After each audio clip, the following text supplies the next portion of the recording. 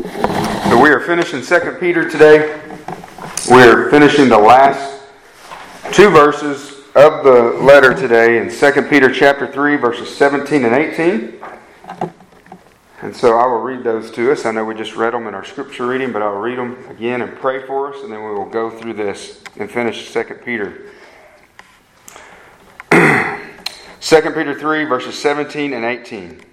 Peter says, "You therefore, beloved, knowing this beforehand, be on your guard, so that you are not carried away by the error of unprincipled men and fall from your own steadfastness, but grow in the grace and knowledge of our Lord and Savior, Jesus Christ.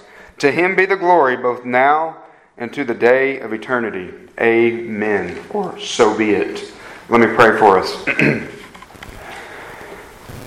Father, we thank you, Lord, for your holy word. We thank you for your word that is inerrant, fallible, Lord, sufficient for all that we do in this life, to live a life of godliness.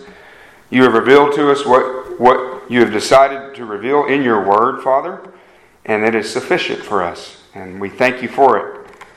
And Father, I just pray that your Holy Spirit would do the work that only He can do, Lord, in the hearts of your people here today. Pray that Jesus Christ and Him alone would receive all glory, and that your church would be edified and strengthened in their faith today, Lord. We ask it in Christ's name. Amen. So the title of the message is Get to Growing. Not assuming that you're not already, but it's rather an encouragement to us all to continue to grow. And so I want to open us up with a quote from Charles Spurgeon on the whole idea of spiritual growth. He says this: "Lettuces, radishes, and such like garden crops are soon out of the ground and ready for the table. A month almost suffices to perfect them. But an oak requires long centuries to come to the fullness of its growth. Those graces which are most precious and durable will cost us longest to produce. Those good things which spring up hastily may have some transient worth about them, but we cannot look for permanence and value in them. There is no need to deplore the slowness of our spiritual growth if that which comes of it be of a solid character." Hope you guys can get the picture of that. And so, really, the picture on our bulletin is a picture of that. I'm not going to go back and quote, but I think of Psalm 1, right? The tree that's planted by the streams of water with the roots growing down low beneath the surface, receiving all those nutrients. That's the idea that Spurgeon had, right? That's where the solid, long-lasting growth is. So what is Spurgeon saying? I think you guys understand what he's saying, but to apply it to our spiritual life, anything that's going to be real growth in the Christian life doesn't just happen overnight, right? You've heard me say before that this kind of growth in the Christian life doesn't happen by a weekend conference that you go to. Even if you go see your favorite speaker, even if you go see Mr. Paul Washer preach the most outstanding sermon, that is not what's going to be the foundation of your spiritual growth. No, these things, as we'll see today, as we'll be reminded today, this growth in the Christian life, guys, comes by what God has revealed in His Word, that we call them the means of grace that He's given us. It comes back to the very basic things: spending time in the Word of God, spending time communing with God in prayer, doing things like sharing the gospel with others. All of these things attribute to our spiritual growth. It's just like physical life, right? The only way we're going to grow is if we eat. Hopefully you guys are, that you intentionally eat. Because we know, especially when you're actually growing, your body's still growing, we need nutrients. And it's not only that we eat, but that we eat the correct things. There are some things that you can stick in your mouth and eat and swallow, and it'll kill you. And as we're going to see today, that's Peter's warning, really, to this church, to these believers, to be on guard for that which is dangerous, that can be destructive to your life spiritually. So that's really what we're talking about today. And he's finishing the letter. He's finishing the letter, as we'll see in a minute, guys, really in a large way, the same way he started it. And we'll go back and look at some passages in chapter 1. That was really how he started this letter, if you guys remember, talking about growing in these graces, growing spiritually. Why? Because there's false teachers coming. And you need to be prepared. You need to be equipped. And so he's really going back and just... He's used this word many times, guys. And although it's not in our text today, he's going back by way of reminder and reminding his readers of these very things. So we will see that today. So if you look on the back of your bulletin, if you have a bulletin, you want to follow along. The truth that I want to propose to you today that summarizes the sermon, if you could take it, if you could walk away and say, what was that sermon about? It's this. You must always be on guard against error and lawlessness by intentionally seeking to grow in your Christian life, giving Christ all the glory. Okay?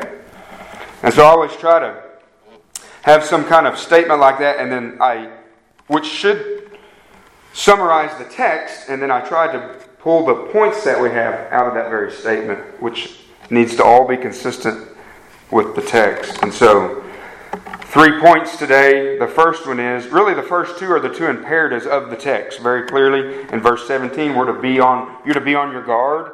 And secondly, you're to be growing. And so that's what we see. First of all, you are to be on guard in verse 17. Be on your guard. He says, you therefore, beloved, knowing this beforehand, be on your guard so that you are not carried away by the error of unprincipled men and fall from your own steadfastness. So I think he's just closing this letter in 2 Peter with really the major theme of the entire letter. This has been the major theme of the entire letter, to be growing spiritually, right? Because there is a reality of that there are false teachers who distort the Word of God that we looked at last week. And they can shipwreck your faith if you're not ready. And so it's a reminder, a loving reminder. I don't know if you guys noticed that, but he uses that word more than once in this letter. I'm writing this by way of reminder. And we talked about that a few times. That you and I need to be reminded, right? We need to be reminded continually. Obviously, God thought so. He placed it in His Word through the inspiration of the Holy Spirit. But this is a loving reminder to be aware of the dangers of false teaching, false teachers, mockers, those who distort the Word of God. And not only of their teaching, but of their ungodly lives that they live, that they want to try to seduce you with, right? With some kind of profession of faith. And we'll talk about that more as by way of reminder that these false teachers had a profession of faith. And they were teachers. But we know that they did not honor the Lord Jesus Christ. They refused His lordship. And so these type of men are dangerous to seduce the people of God. And Peter knows the destruction. He knows the destruction that can come to their lives if we allow, beloved, if these readers allow their lives to be influenced by these mockers. It can bring shipwreck to a faith, to somebody's faith. And he says, knowing this beforehand in verse, that's why we know it's another way of reminder, because he says, you therefore, beloved, right? He's writing to the people of God. We once again, we see this endearment. He loves these people. You dear friends, I think some translations say. You therefore, beloved, knowing this beforehand, because of your knowledge of these things, right? I've already instructed you in these things. Turn over to chapter 2, verses 1 through 3. We can see it right there. He says in chapter 2, verses 1 through 3, but false prophets also arose among the people. So right, it was in the Old Testament. It's in the Old Testament scriptures that false prophets arose among the people, just as there will also be false teachers among you. And what will they do? What will these false teachers do? Secretly introduce destructive heresies. He's saying, knowing these things beforehand. You know these things. That they bring in destructive heresies, even denying the Master. If you guys remember, what that language means is they refuse the Lordship of Jesus Christ. That's who these men are. They refuse, they deny the Master who bought them, bringing swift destruction upon themselves. Does that not sound like our text last week? Remember? Those who distort the truth. They distort the gospel is what they distort. And it leads to their destruction. So he's saying the same thing in chapter 2, verse 1. These men distort the truth of the Word of God, bringing swift destruction upon themselves. And those who follow their teaching is the idea. And then he says in verse 2, many will follow. See, not only their teaching, many will follow their sensuality. You know, I kind of like this teacher over here because he believes in Jesus and he doesn't preach all of this holiness. And you got to deny yourself and follow Christ. I think I'll follow him. Follow his sensuality. And it leads to destruction. And because of them, the way of truth will be maligned. Is that not so true in our day, guys? Even by the world, the way of truth is maligned. The gospel of Jesus Christ, Christ himself is maligned. He's blasphemed because of the behavior of professing Christians. The world says, why would I want that? It's a joke. They live the same kind of life as I live. And then in verse 3 it says, and in their greed they will exploit you with false words. So you see how it's not only their doctrine, but it's their very lives. Their judgment from long ago is not idle, and their destruction is not asleep. So that's what he means. Back in chapter 3. You, beloved, knowing this beforehand. You know these things that I'm telling you. Knowing this beforehand, be on your guard. Because you know these things, you need to be on your guard. Don't fall asleep at the wheel, is what he's saying. And guys, the command in the Greek, it indicates that they are guarding themselves. Peter's not actually asking them to do something that they're not already doing. And we can know this by the last word that he uses. He says in that verse, he says, be on your guard so that you're not carried away by the error of unprincipled men and fall from your own steadfastness. So these believers were already standing. They were stable. They were standing steadfast.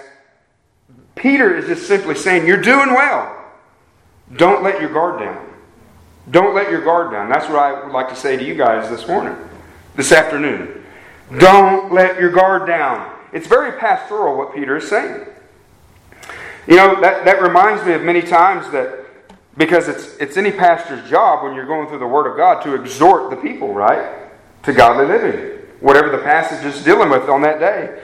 But I want you guys to understand this, since it's come up right here, that just because I may be exhorting you to something doesn't mean I don't realize you're already doing that. Okay? It's this very thing. Keep it up. Keep it up. I mean, I have a pretty good idea of many of you in your spiritual walk. So keep it up. That's the idea here. Don't let your guard down. And so why is it, beloved, that you need to be on guard? That these readers need to be on guard? That you and I need to be on guard? Why is that? Very simply, in the flow of the text, he says, you therefore, beloved, knowing this beforehand, be on your guard so that you're not carried away by the error of unprincipled men and fall from your own steadfastness. That's why. Be on guard so you don't fall. So you don't fall into error. So you're not carried away by the error. The error, beloved, that phrase just means the distortion of the truth. Exactly what he was talking about last week. Distortion of the truth. Back there in chapter 2, verse 1 again. These false prophets also arose among you, just as there will also be false teachers among you who will secretly introduce destructive heresies. Destructive heresies. Distortion of the truth. They distort the very heart of the gospel of Jesus Christ.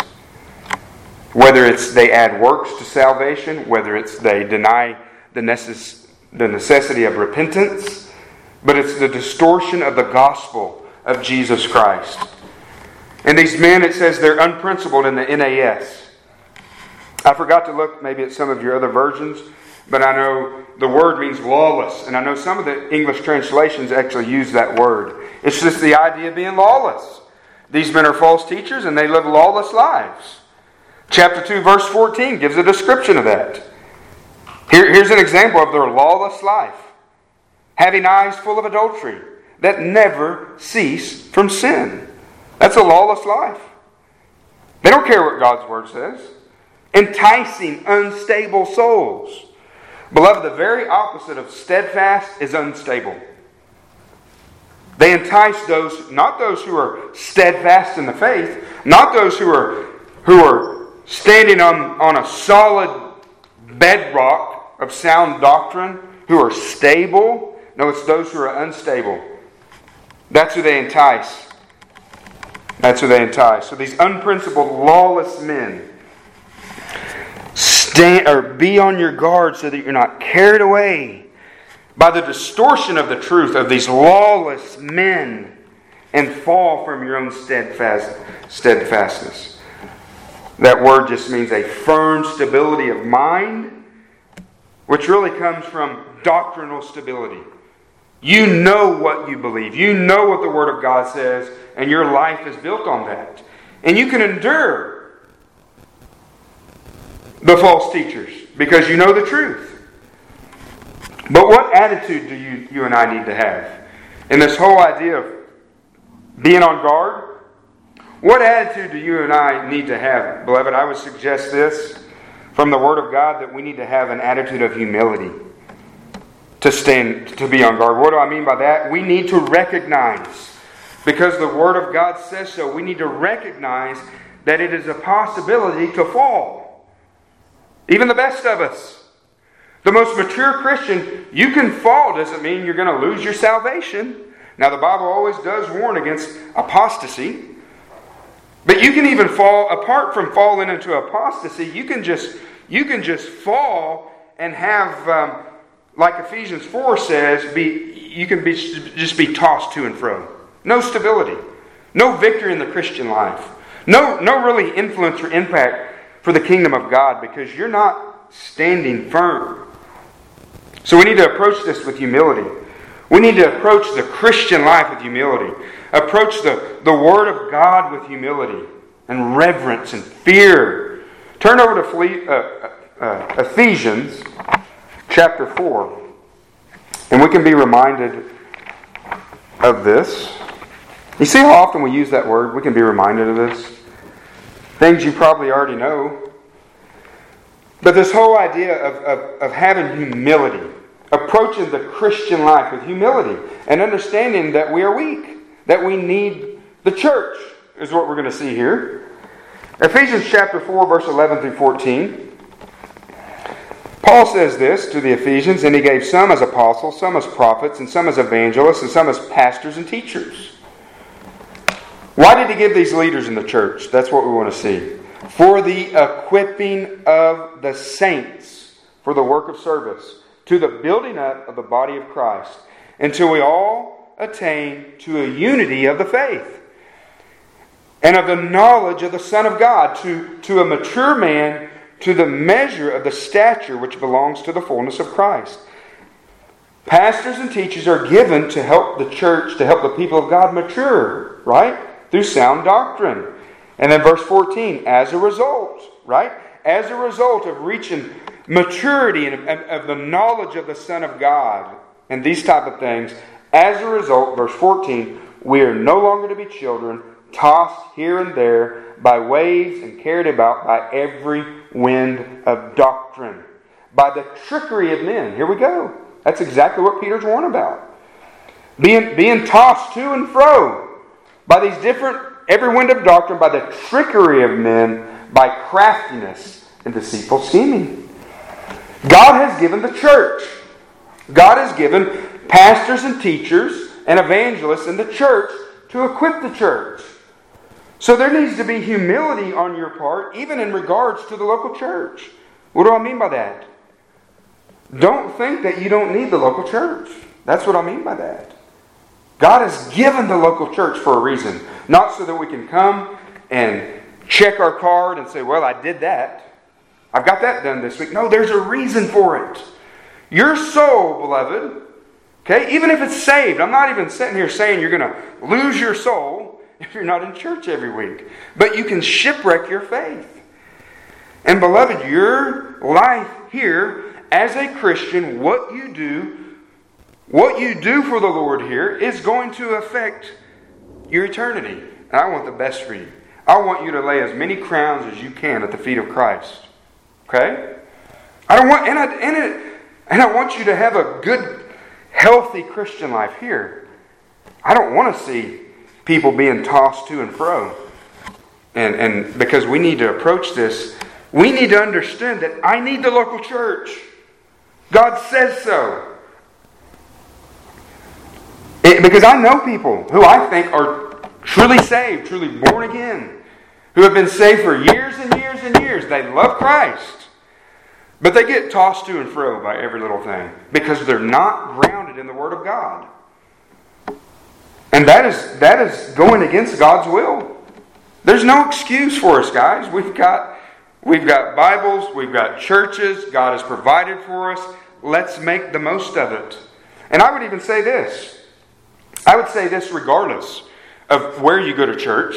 Okay, so this is not, I hope you understand what I'm saying and what I'm not saying.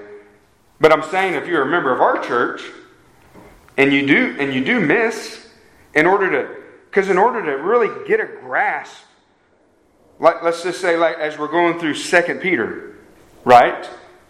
If you're not here every week and hearing the context, that's really where you get fed. That's why we have things like sermon audio. Go check out the sermon from last week. Okay, I would say that wherever you go to church, the technology we have nowadays allows us to do that. If you're really serious about knowing what God says in His Word, take advantage of these things. Okay, and I used to hear MacArthur say back before anything like sermon audio, he said, "And if you weren't here, get the tape." Well, I would say if you're not here, listen to the sermon audio, because we want to be. What is God's Word saying? That's all I want for you. What is God's... I didn't used to think that way until I think of you guys, and I'm like, I don't want them to miss what God's saying in His Word. It's like every week there's something there. There's something there that's important for you and I. And so we need to approach this with humility, guys. Don't take your victory in the Christian life for granted. Okay, if you're standing firm right now and you're steadfast, praise God. Praise God. But don't take it for granted, guys. You know, there's a phrase that my wife and I have used over seeing different people in our lives over the years. I've used this phrase to describe individuals. I've used this phrase to describe maybe a sports team like OU. That they can't handle prosperity. I don't know if you guys understand what I'm saying, but like we've had people in our life whose lives just seem to be kind of a train wreck. They just bring destruction in their lives. And it's like they'll get to doing good, given a little prosperity, things are going good, and then they have to destroy it by bad decisions. Same thing with the football team, right? They get up 28-0, first quarter. It's like, can you not handle some prosperity? And that's the way it is with our Christian lives, guys. If you're doing well, guys, don't be one of those who let your guard down. Because I think that's what happens. People, they let their guard down. I mean, really, we kind of joke about it in sports, but I think they're just people, right? A lot of them are young people. They get ahead and they let their guard down. Next thing you know, they give up the lead. They can't handle any prosperity. I shout that at the TV. And so don't be that way as a Christian. But we need to approach it with humility. Listen to Paul in 1 Corinthians 10, verse 12. I think he's saying the exact same thing to the Corinthians. The context before this verse was he's going over the things that Israel did wrong in the wilderness. And he said, we want to learn from them. It's recorded for our example. And he says, therefore, let him who thinks he stands take heed that he does not fall. You hear that? Same thing Peter's saying. Let him who thinks he stands, or even if he is standing, you may be standing. Take heed, though, Take heed, lest you fall. That word take heed, guys, that phrase, exact same thing, to watch carefully. If you're standing, watch carefully. Be careful. Be vigilant. Be on the lookout. Same language as Peter's using. Same language. Take heed, beloved. We can fall. We need to approach the Christian life every day with humility. That we need the Lord today. That's the whole idea of putting on the armor of God daily. Denying yourself daily. Standing in the truth. Lord, protect me against temptation. Protect my eyes from looking at what they don't need to look at. My mind from thinking what it doesn't need to think. Guard my heart. Guard my eyes. Be in the Word of God. Be prayerful. Don't let your guard down. You know, the Bible says this, guys, speaking about the devil, right? That because when you think about these deceivers, these mockers, the language that we read in Ephesians, these deceitful schemers, these distorters of the truth. Guys, we have to be vigilant in these things, as this word means to watch carefully, to be careful, to be on the lookout. Because when these deceivers come, guys, we know who's behind it, right? The enemy. He comes as an angel of light. Peter describes him as a roaring lion. So that's basically what he does to somebody's life. He destroys it. But he comes as a wolf in sheep's clothing or as an angel of light. In other words, let's just say we're dealing with a false teacher. The false teacher doesn't stand there and say, come over here where I'm at. This is the broad way that leads to destruction.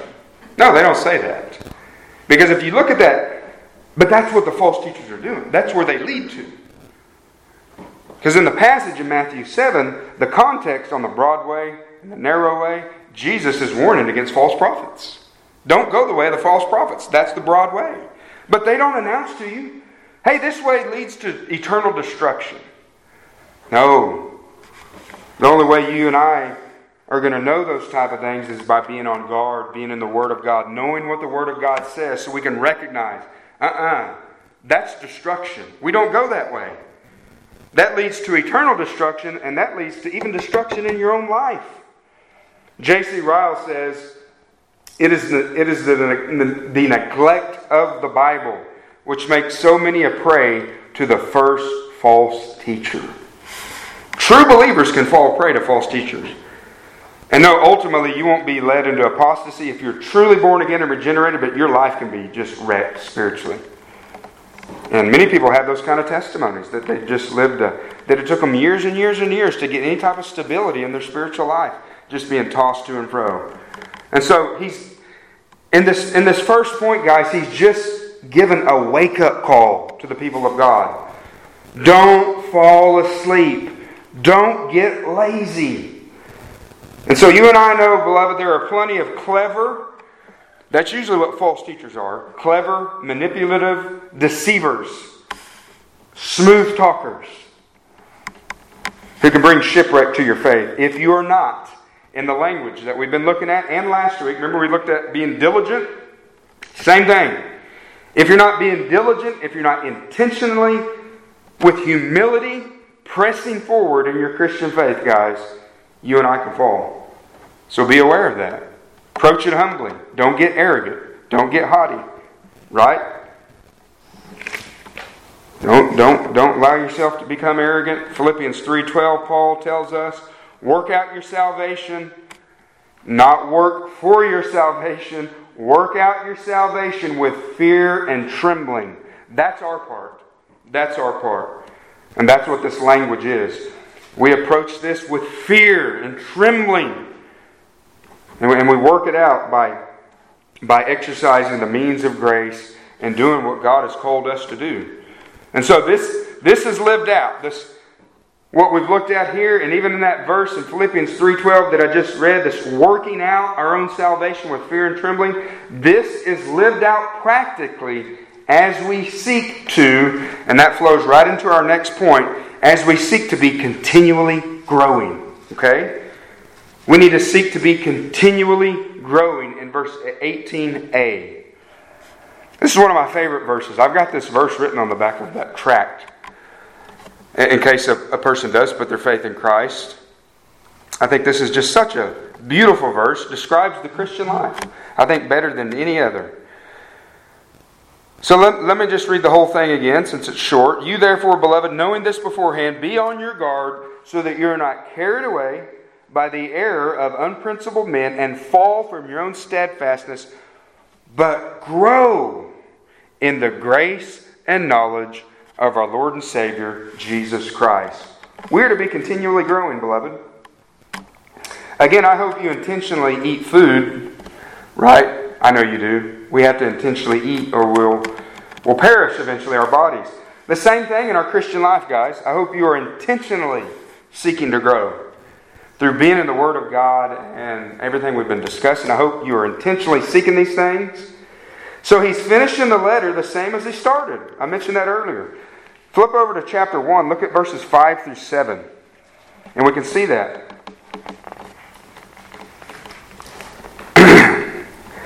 So he talks about their salvation in the first 3 or 4 verses. We'll look at that here in a moment. Just talking about reminding them that they've been saved by God's grace, right? That even their faith was a gift. All of these, it's been given by Christ as a gift. And then in verse 5 it says, now for this very reason also, applying all diligence, in your faith supply moral excellence, and in your moral excellence knowledge, and in your knowledge self-control, and in your self-control perseverance, and in your perseverance godliness, and in your godliness brotherly kindness, and in your brotherly kindness love. He's speaking about just all of these spiritual graces and growing in these graces. That's what that language is talking about. And the more you grow, beloved, the more you grow, the more steadfast or the more stable you will be in your Christian life. The more you grow, the more you add these graces that he's mentioning in verses 5 through 7, the more you add these to one another by working out your salvation, by being disciplined, then the more stable you're going to be. And the more easily you'll be able to stand against that which is false and the temptations of the devil and against lawless men. It all starts with Christ, though. I hope you understand that, guys. All of this starts with Christ. All of this starts with knowing Christ in a saving way. All of it starts with putting our trust in Christ alone. He is the author and the finisher of our faith. He is everything. So we can't ever speak about grace without realizing that everything we have is found in Jesus Christ. Amen? Amen. So his saving grace and his sanctifying grace, it's all from Christ. Listen to what Spurgeon says to that point. He says, there cannot be any grace except as we know Christ. Right? There's no grace in anybody's life apart from knowing Christ. And there can be no growth in grace except as we grow in our knowledge of Christ. We may always test whether we are growing by asking this: do I know more of Christ today than I did yesterday? Do I live nearer to Christ today than I did a little while ago? I think the first question he's asking is, do I actually know more of the Word of God? Do I know Christ in that way? Secondly, I think he's talking about experientially. Do I know more of Christ today? Do I live nearer to Christ today? And then he says this: for increase in the knowledge of Christ is the evidence as well as the cause of true growth in grace. It's all about Christ. It's all about having Christ before us, pursuing Christ, knowing Christ, learning of Christ, imitating Christ. Which is why I've decided, guys, when we finish 2 Peter here in a few weeks, we're going to start a gospel. We're going to start the Gospel of Luke. For this very reason, because I want for the next few years to have Christ set before your very face. So, we're going to, and you see that in the Gospel. It's not only the Word of God, but we're seeing the very life of Christ. So we're going to have Christ before us every week. Not only He is the Word, but looking at His very life. Because I think Listen to Paul in Philippians 3, verse 10. I love this verse. This is so much in this. Philippians 3, verse 10, Paul says, that I may know Him. So he was just previously stating all of his accomplishments, I guess you could say, as a Pharisee, right? And he said it's all a pile of dung, basically, compared to knowing Christ.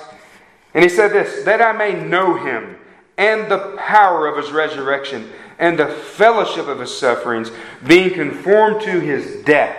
I think we can see 4 different ways that we can look at this knowledge of Christ right here in this verse. That I may know Him. First of all, knowing Him in a salvific or salvation, eternal life comes from knowing Him. Right? This is eternal life, Jesus said to His Father, John 17:3, that they may know You, the only true God, and Jesus Christ whom You have sent. So first of all, we need to know Him salvifically, right? We need to know Him in a saving way. And then he says, and in the power of His resurrection. We need to know the power of His resurrection as He gives us victory over sin in our Christian life. That is how we come to know experientially. It says we've been given the same power indwells us that raised Christ from the dead. So we can overcome sin, guys. Read Romans chapter 6. Meditate on Romans chapter 6. Jamie used to tell me that years ago when I'd be struggling in my Christian life. He said, Brady, read Romans chapter 6 and appropriate it to your life. It's true, whether you feel it or not. We are dead to sin and alive to God. No longer slaves to sin. And guess what? I read that and read that and read that, and I did claim that. Name it and claim it. I said, that's mine. I'm not a slave to sin. And guess what? It started being a reality in my life because I started walking in the truth. So we know Him. Paul says that I may know Him in a saving way, and the power of His resurrection as He gives me victory over sin, and the fellowship of His sufferings. When you and I are rejected by this world because of our faith, we are sharing in the fellowship of His sufferings. We are coming to know Christ in a deeper way as we experience victory over sin, as we experience the pushback from the world. And lastly, he says, being conformed to His death. We are conformed to His death as we daily deny ourselves. You deny yourself. You die to yourself. And you're being conformed to His death. And that's what he said, right? If anyone wishes to come after me and be my disciple, he must deny himself daily and take up his cross and follow me. That's the Christian life. So those are all these ways, I think, that Spurgeon's saying it's all about knowing Christ. It's all about knowing Him in these ways. So I ask you this by way of application. How are you doing in all of this in your Christian life? In your Christian life, how are you doing in all of these things? In the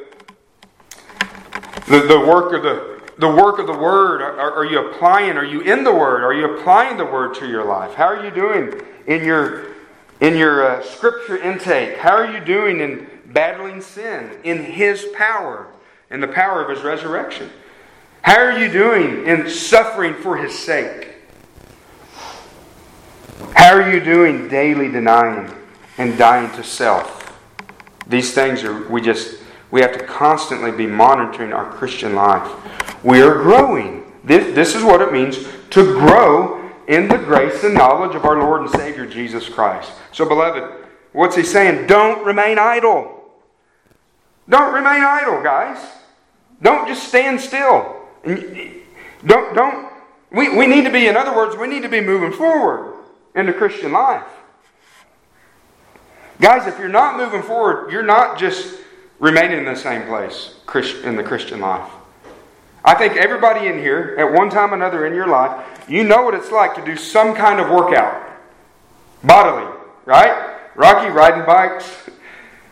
Other people maybe weight training, running, any of these type of things. Let me ask you a question. Let's say you're trying to get in shape. Whether it's through some kind of weightlifting, you're trying to gain strength, or cardiovascular. Let's say, okay, I've been being consistent for 2 months. Now I'm going to take 2 months off. And if I start 2 months from now, I'll just pick up right where I left off. Carl's a runner. He's going, no way. That's not the way it works. It's the same thing with our Christian life, guys. We can't just turn it off and on, guys. We have a real enemy, and we have a real flesh that the enemy uses. And we have a real world, right? World, flesh, and the devil are enemies.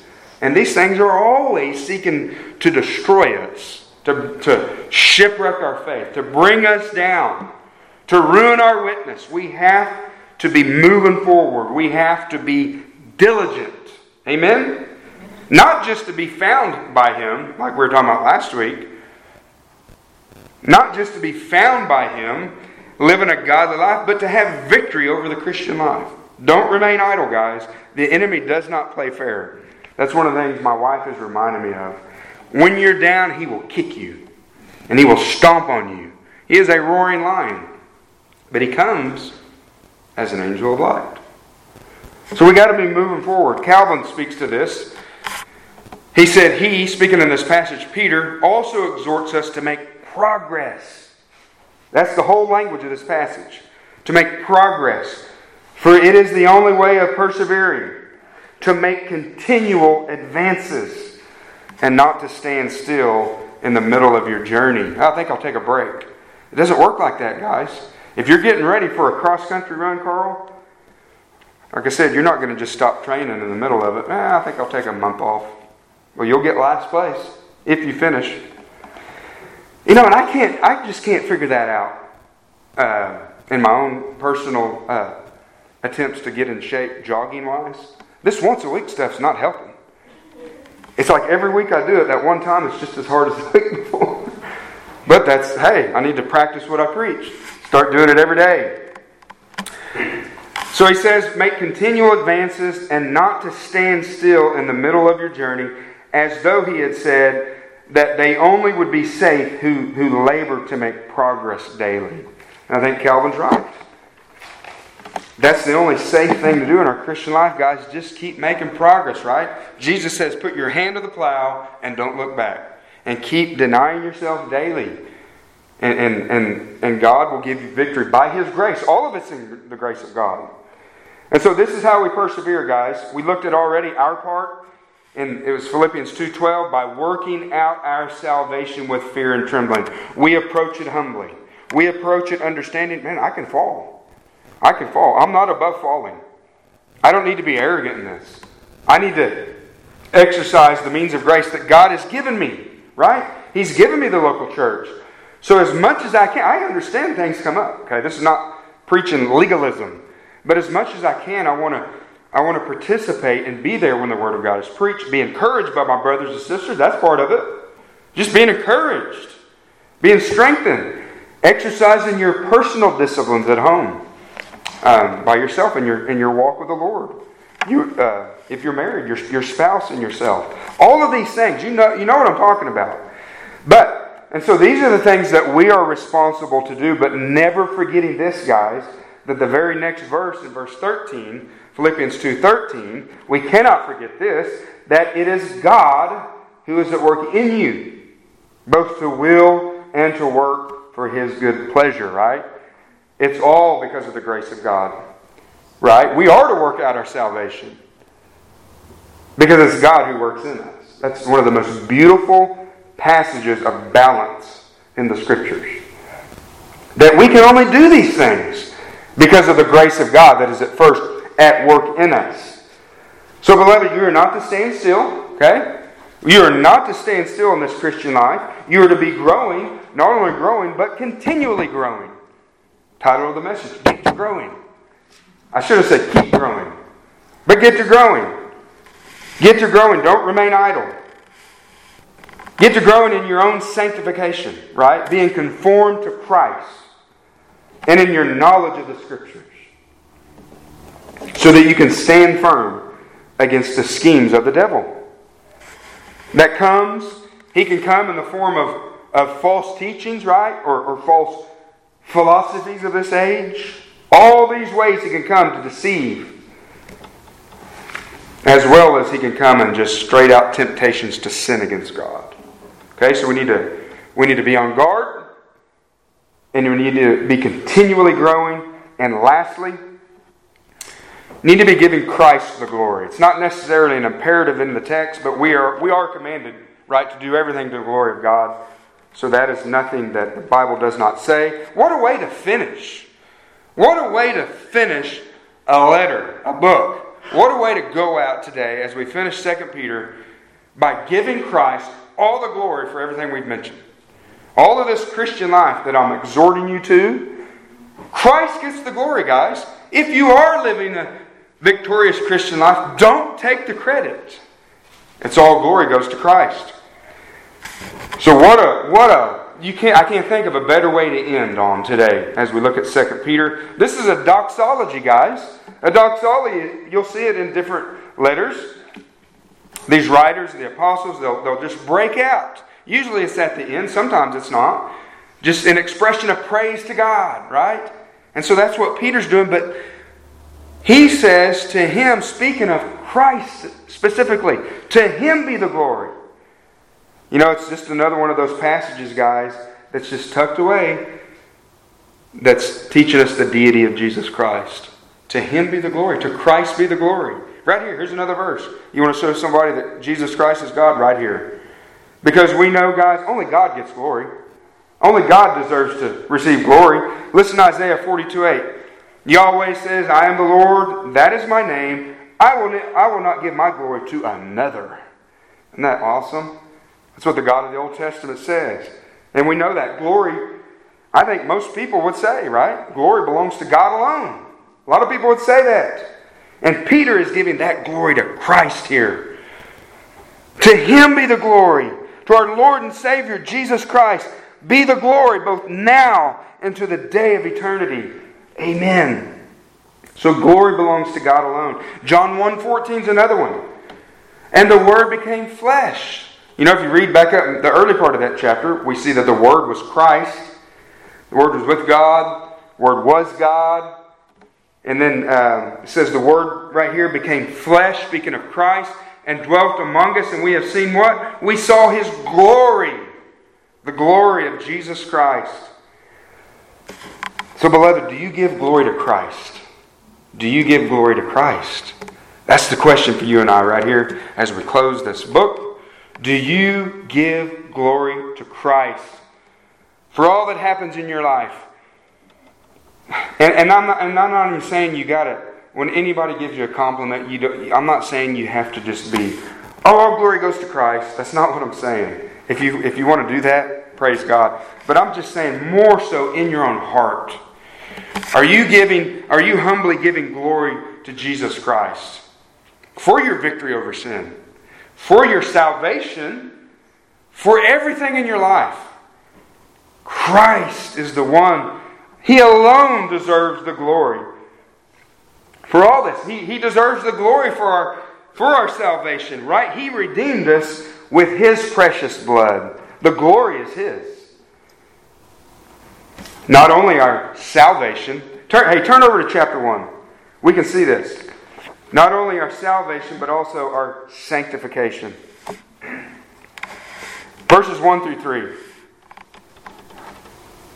So when we started the letter, you guys remember we talked about, in verse 1, to those who have received a faith as the same kind as ours, by the righteousness or through the righteousness of God our Savior, right? The very faith we have was given by God, by Christ. We received the righteousness of Christ, right? Christ alone. If you want to say Christ alone, God alone, you and I know that the triune God, it's Father, Son, Spirit, but He gets the glory for all of it. For our very salvation, the faith we have, the imputed righteousness we have, Christ gets all the glory. We get none. Grace and peace, verse 2, be multiplied to you in the knowledge of God and Jesus our Lord. And then look at verse 3. We even see our sanctification. And it's referencing Jesus Christ. He was the last name mentioned in verse 2, seeing that Jesus our Lord, seeing that His divine power has granted to us everything pertaining to life and godliness. That's sanctification.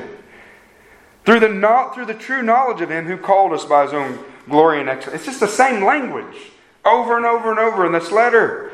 And then he goes off into saying, for by these he's granted to us precious, magnificent promises, so that by them you may become partakers of the divine nature. We are partakers of the divine nature. We have everything we need for godliness because of Christ. Right? He gets the glory for our salvation. He gets all the glory for all of our sanctification. You and I deserve no glory. Amen? We deserve no glory. Right, Rocky? All have sinned and fallen short of the glory of God. Romans 3:23. We have fallen short of the glory of God. And we give Christ all the glory for saving a wretch like me, for keeping me, for being patient with me, not only in saving me, but as His child. I have tripped, I have fallen, I trip and fall so much, so many times, but He's always there to pick us back up. Amen? He will never leave us nor forsake us. All glory goes to Jesus Christ. Paul says in Galatians 6:14, he says, far be it from me to boast. Far be it from me to boast. Hey, what are you doing when you boast? You're giving glory to yourself. Right? That's what boasting is. You're giving glory to yourself. Far be it from me to boast except in the cross of our Lord Jesus Christ, through which the world has been crucified to me and I to the world. Paul says, I only glory in Christ. I only glory in the cross of Jesus Christ. Beloved, we deserve no glory. To Him be the glory. And so by way of closing today, by way of closing this letter, the first thing we have to ask is do you have a saving knowledge of Jesus Christ? That's the most important question that a person can answer. Do you have a saving knowledge of Christ? Do you know Christ personally? Are you reconciled to Him? The verse I mentioned just a while ago. This is eternal life, that they may know you, the only true God, and Jesus Christ, whom you have sent. And I can say this, beloved, and I think I'm speaking to the choir here. If you have a saving knowledge of Jesus Christ, guys, no matter what else you don't have in this world, you have it all. You have it all.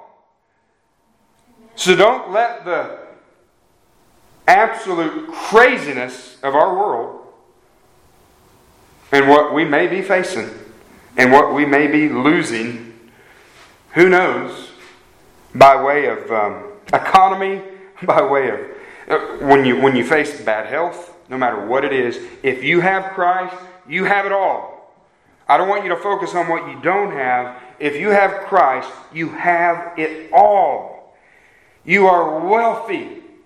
We are wealthy. The poorest Christians in the world are wealthy. We have it all, beloved. That inheritance that we talked about in 1 Peter, that inheritance is yours. It's reserved in heaven for you, and God does not lose a reservation. It's protected. But if not, if you do not have Christ, if you do not know Christ, if you have not repented of your sin and trusted in Christ, and are continually repenting and trusting in Christ, alone for your salvation, the perfect life, the death, the burial, the resurrection of Jesus Christ. If you're not trusting in Christ and following Him as your Lord and Savior, if you don't know Him, then no matter what else you have, you are completely destitute. Completely. A person may be the wealthiest person in this world financially, but if you do not have Christ, you are lost, you are destitute. Listen to Revelation 3:17, the language to the church of Laodicea. It's true of so many in our day. So many in our day. They may have wealth. All of us are wealthy here in America, guys. We really are. But they may have wealth and they think, I've got all I need. I don't need this Jesus stuff. Listen to the warning from Scripture. Jesus Himself says, you say, I am rich, and I have become wealthy, and I have need of nothing. That's the attitude of most people in America. And he says, but you do not know that you are wretched. You are wretched and miserable and poor and blind and naked. That's their true condition before a holy God. Wretched, evil, sinners, miserable, poor, spiritually speaking. Poor, they're blind, they've been blinded by the devil. Kelly, they don't know they're deceived. And that's why we must tell them the truth of the gospel, the truth of the law of God. That you are a criminal in God's sight. You are a rebel. You have violated the law of God. And the reason you've done so is because your heart is wretched. Your heart is desperately wretched and sick and twisted and perverted. And that's why you need a new one. And it only comes through this one, Jesus Christ. Jesus states the same thing in Mark 8:36 and 37. The words that we're all very familiar with. What does it profit a man if he gained the whole world? The whole world. And yet lost his soul. What would a man give in exchange for a soul? Or what can a man give in exchange for a soul? So even if a person has everything this world has to offer, all the riches, and we think of the celebrities and the movie stars and the athletes, but just anybody, they have all their simple heart desires in this life, right? All the pleasure, all of their reputation, all the popularity. What good is it going to do if you die and go to hell? You have nothing. You're destitute. You need Christ. And so I would just plead with those people, if anybody would hear this message, that you think that you don't need Jesus Christ, listen to the words of Christ. You can have all this world has to offer, and yet what's it going to profit you when you stand before the King of Kings and the Lord of Lords and give an account of your life and die and go to hell? What a tragedy. Repent today. Believe in the gospel. Come to Christ, who is a friend of sinners. We ask the question, why would you not come? I would ask that person, why would you give up your soul? Why would you give up your soul? Call upon His name today. Right where you're sitting, if you do not know Christ, call upon His name to save you, and He will. You can call upon Him right now, wherever you're at. You may be hearing this message, driving down the road. Call upon the name of Jesus Christ. God, be merciful to me, a sinner, and He will save you today. And so, beloved, He deserves the glory. That's the way we're going to close. Listen to that verse one more time, and then we're going to close with a scripture in Revelation, and we will stop there. He says, but grow in the grace and knowledge of our Lord and Savior Jesus Christ. To Him, to Christ, be the glory, both now, but not only now, and to the day of eternity. To the day of eternity, guys. That just means the day of His return and then forever. This life, when He comes back, and forever into eternity, He is to receive the glory. To Him be the glory. And we'll close with Revelation 5:12. We'll get a picture of that in heaven, guys. We're going to be there. If you know Christ, you're going to be there. You're going to be there. All of His redeemed ones are going to be there with the holy angels in heaven. And this is what we're going to be crying out. Revelation 5:12. Worthy is the Lamb that was slain. You hear that language? Worthy is the Lamb who was slain. We're going to be worshiping Christ, guys. The only reason we're going to be there is because of the Lamb of God who came to take away the sin of the world. We get no glory. There's no self-glory in heaven. Worthy is the Lamb that was slain to receive what? Power and riches and wisdom and might and honor and glory and blessing. And then I skip down a little bit in that verse. To Him who sits on the throne and to the Lamb. I mean, we're seeing the triune God here. To whom who sits on the Lamb, or to whom who sits on the throne and the Lamb, be blessing and honor and glory and dominion forever and ever. Amen? Amen. Let's close. Or let's pray. Father, we praise You today, God, for saving us. We praise You for giving us a heart, Lord, that longs to worship You, God. Apart from your grace, we would never worship you. We would keep going in the opposite direction. But Father, we thank you today for saving us, God. Thank you for this finish, this glorious finish to this letter, Lord. I pray that your saints will just be reminded, God, of not to sit still, not to be idle, Lord, but to keep pressing on towards Christ, towards the prize, to keep growing. And Lord, to never, ever want to give glory to ourselves, God, but to always give Christ the glory. And God, and whenever we can verbally do that, and whenever we can verbally give you the glory and be a witness for you, Lord, and point others to you, God, give us the wisdom. Give us the wisdom and discernment, Lord, to know when the appropriate time to do that is, Lord. Father, we love you and praise you. In Christ's name, amen.